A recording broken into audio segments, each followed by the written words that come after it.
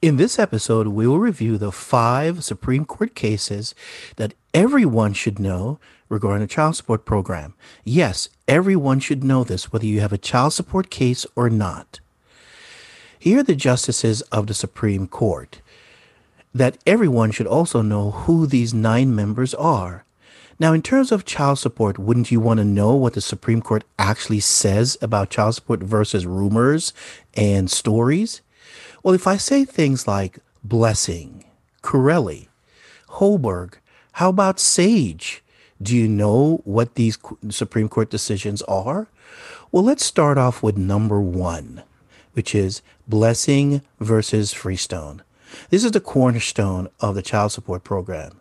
And in this Supreme Court decision, it says that the states may receive federal funding when they implement or develop a Title IV-D program. Again, Title IV-D is the child support program.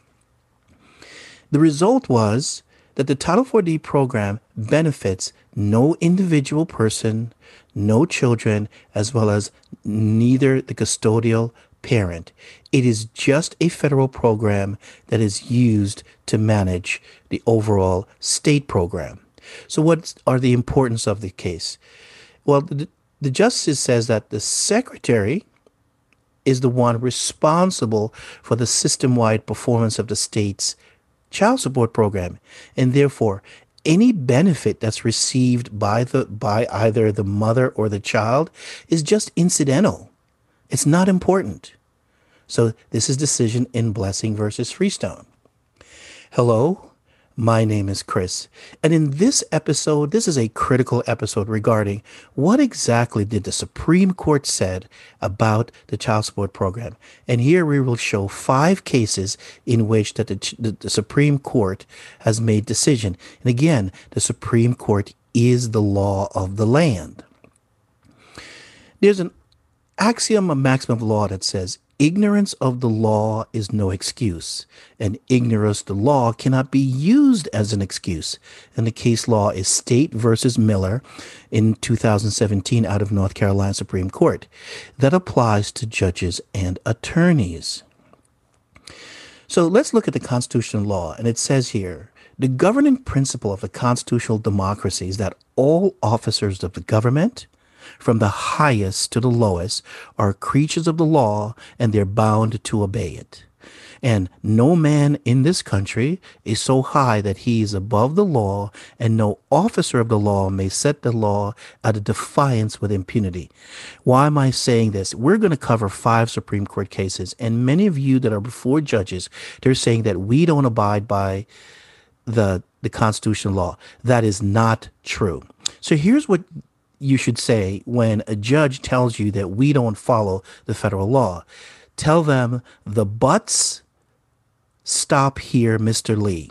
I say that because these decisions were from 2 case law, Butts versus Economou, which is 438 U.S. 478 in 1978, and United States versus Lee, which is 106 U.S. at 220 in 1882. What this says is everyone must follow the Constitution or suffer the consequences of it. And so, as I said, to remind yourself of these 2 cases, just say, Your Honor, the buts stop here, Mr. Lee. And that is, you must abide by the constitutional law because of the case law Butts versus Econo in United States versus Lee. So here's the bonus that I talk about in the beginning of one of the case laws.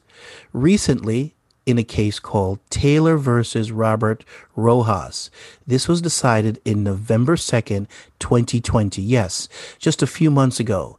And in this decision, it's a landmark decision. It stated that even with our intervention, qualified immunity would not be available in any future case. It is time to overhaul the qualified immunity. Yes, folks, those judges and clerks and attorneys who are administering the child support program relied on qualified immunity, but now the Supreme Court has now said that qualified immunity should be reviewed. So what does that mean? For you who are before the child support program, you can start suing the judges. We started the conversation about filing lawsuits. This is the reason why I started that this year. Now, the qualified immunity program started with a case called Pearson versus Ray, which is 1967. And what it states is this, that the qualified immunity, the doctrine of qualified immunity, it grants a broad immunity against suit against government official acting in a discretionary capacity. And that is, they were immune from a 1983 civil rights lawsuit. Well, folks, that is no longer the decision as of a few months ago.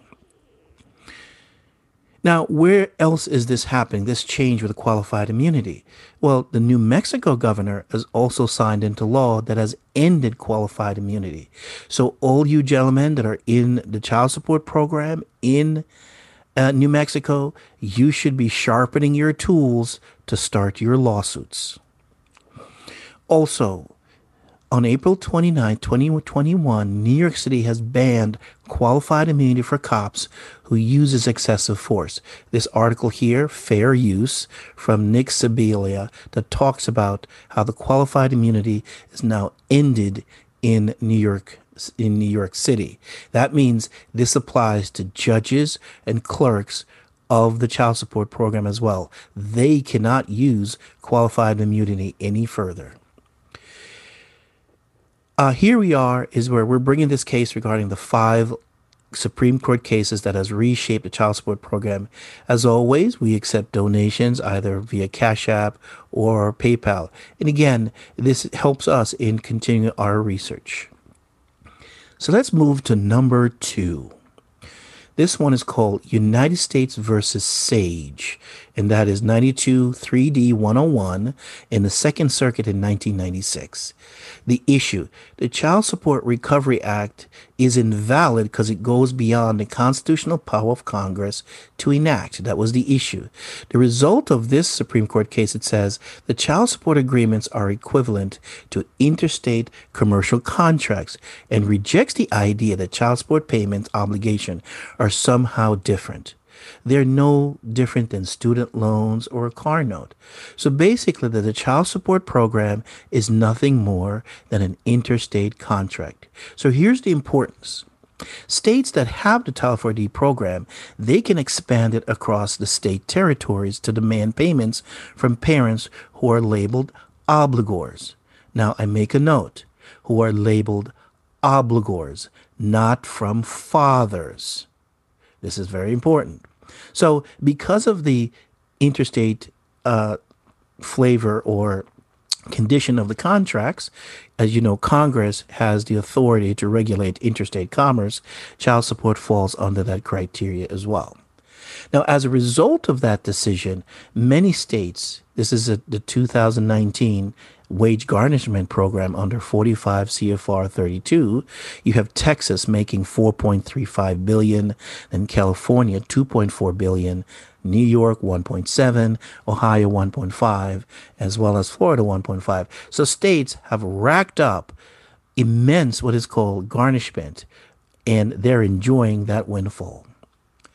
So let's move to number 3.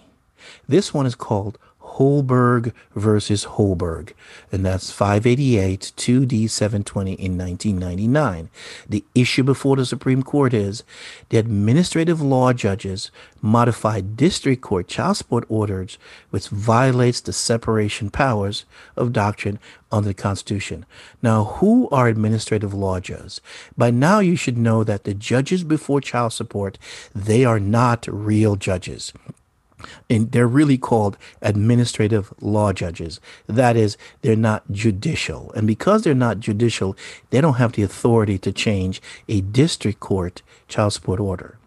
So what was the result of that is in Minnesota, they were permitting these administrative law judges to both practice law as well as to change court decision. And that was deemed unconstitutional. So here's the important thing. Child support is not a judicial process. It's an administrative tribunal process, as well as child support orders. in our opinion, has no appeal because it's not a court order. It is a contract. Now, many of these case laws that I'm reviewing is found in what is called the DOJ letter that is no longer available on the internet. However, if you'd like a copy of that DOJ letter, which has additional Supreme Court decisions, you can get it from our website, which is called childsupport.newzenler.com. And it's our masterclass where we put a lot of our information that we cannot put on the internet, where you can retrieve additional information and classes. So let's move to number 4. This is Corelli versus Hauser. That's 90-3340 in 1990. Mothers argue that the public is the intended beneficiary of the Title IV-D child support program for both AFDC and non-AFDC, and the money should be going to them and not the state. As you know, the AFDC is the welfare program that is aid for families with dependent children. That's basically the foundation of the welfare program. Well, here's the result of this particular lawsuit. Mothers are not the intended beneficiaries of the statute, such that they have no constitutional right to maintain a 1983 civil rights lawsuit against the agency or the state.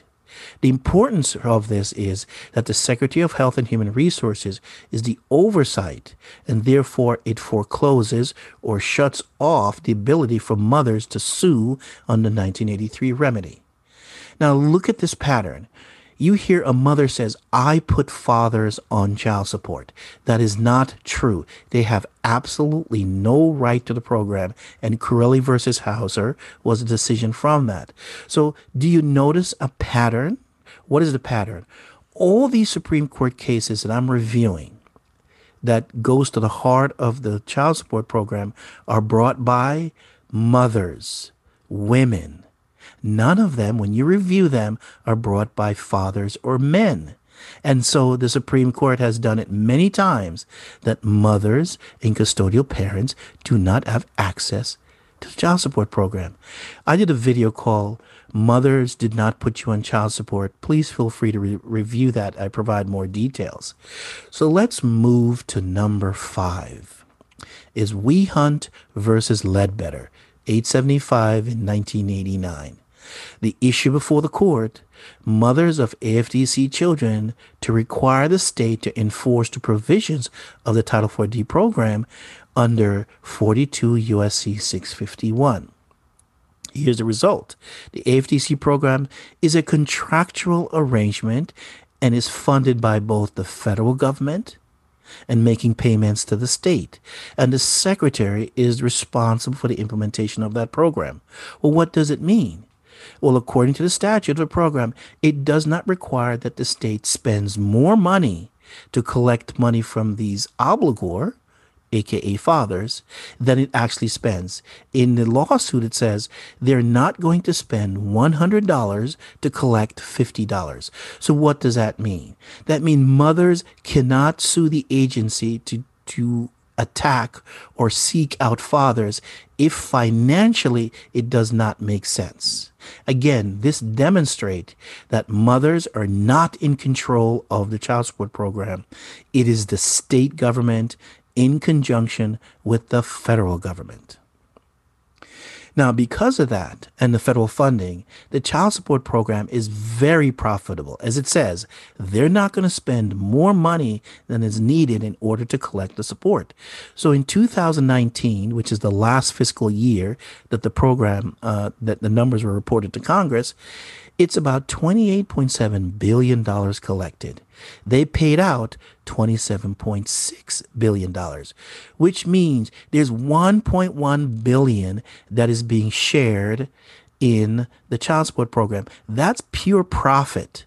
Again, for every dollar that they spend, they collect $5. You're wondering who gets this money? Well, of course, leave the comments. You know who's sharing this money: the judges and the lawyers and the state.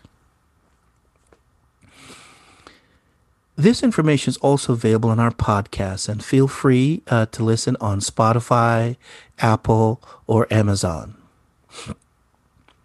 We we have a video called Vexatious and Belligerent Litigant. The 5 lawsuits that we just reviewed, in order to exercise them, you need to be what is called a belligerent litigant in court. That is, you are given permission from the Supreme Court in order to be what is called challenge these judges to their authority. We have an ongoing discussion on this channel regarding immunity. As we now know, immunity is questionable, but there's called defeat motion to dismiss. This is how that the judges and the lawyers in the state defeat your lawsuit. And we will have that discussion. And all I'm asking for is that increase the subscribership. Yes, I'm asking to increase the subscribership such that I could continue this conversation. And thank you for listening today. Now that you know that there's 5 lawsuits that has reshaped the child support program. Have a good day.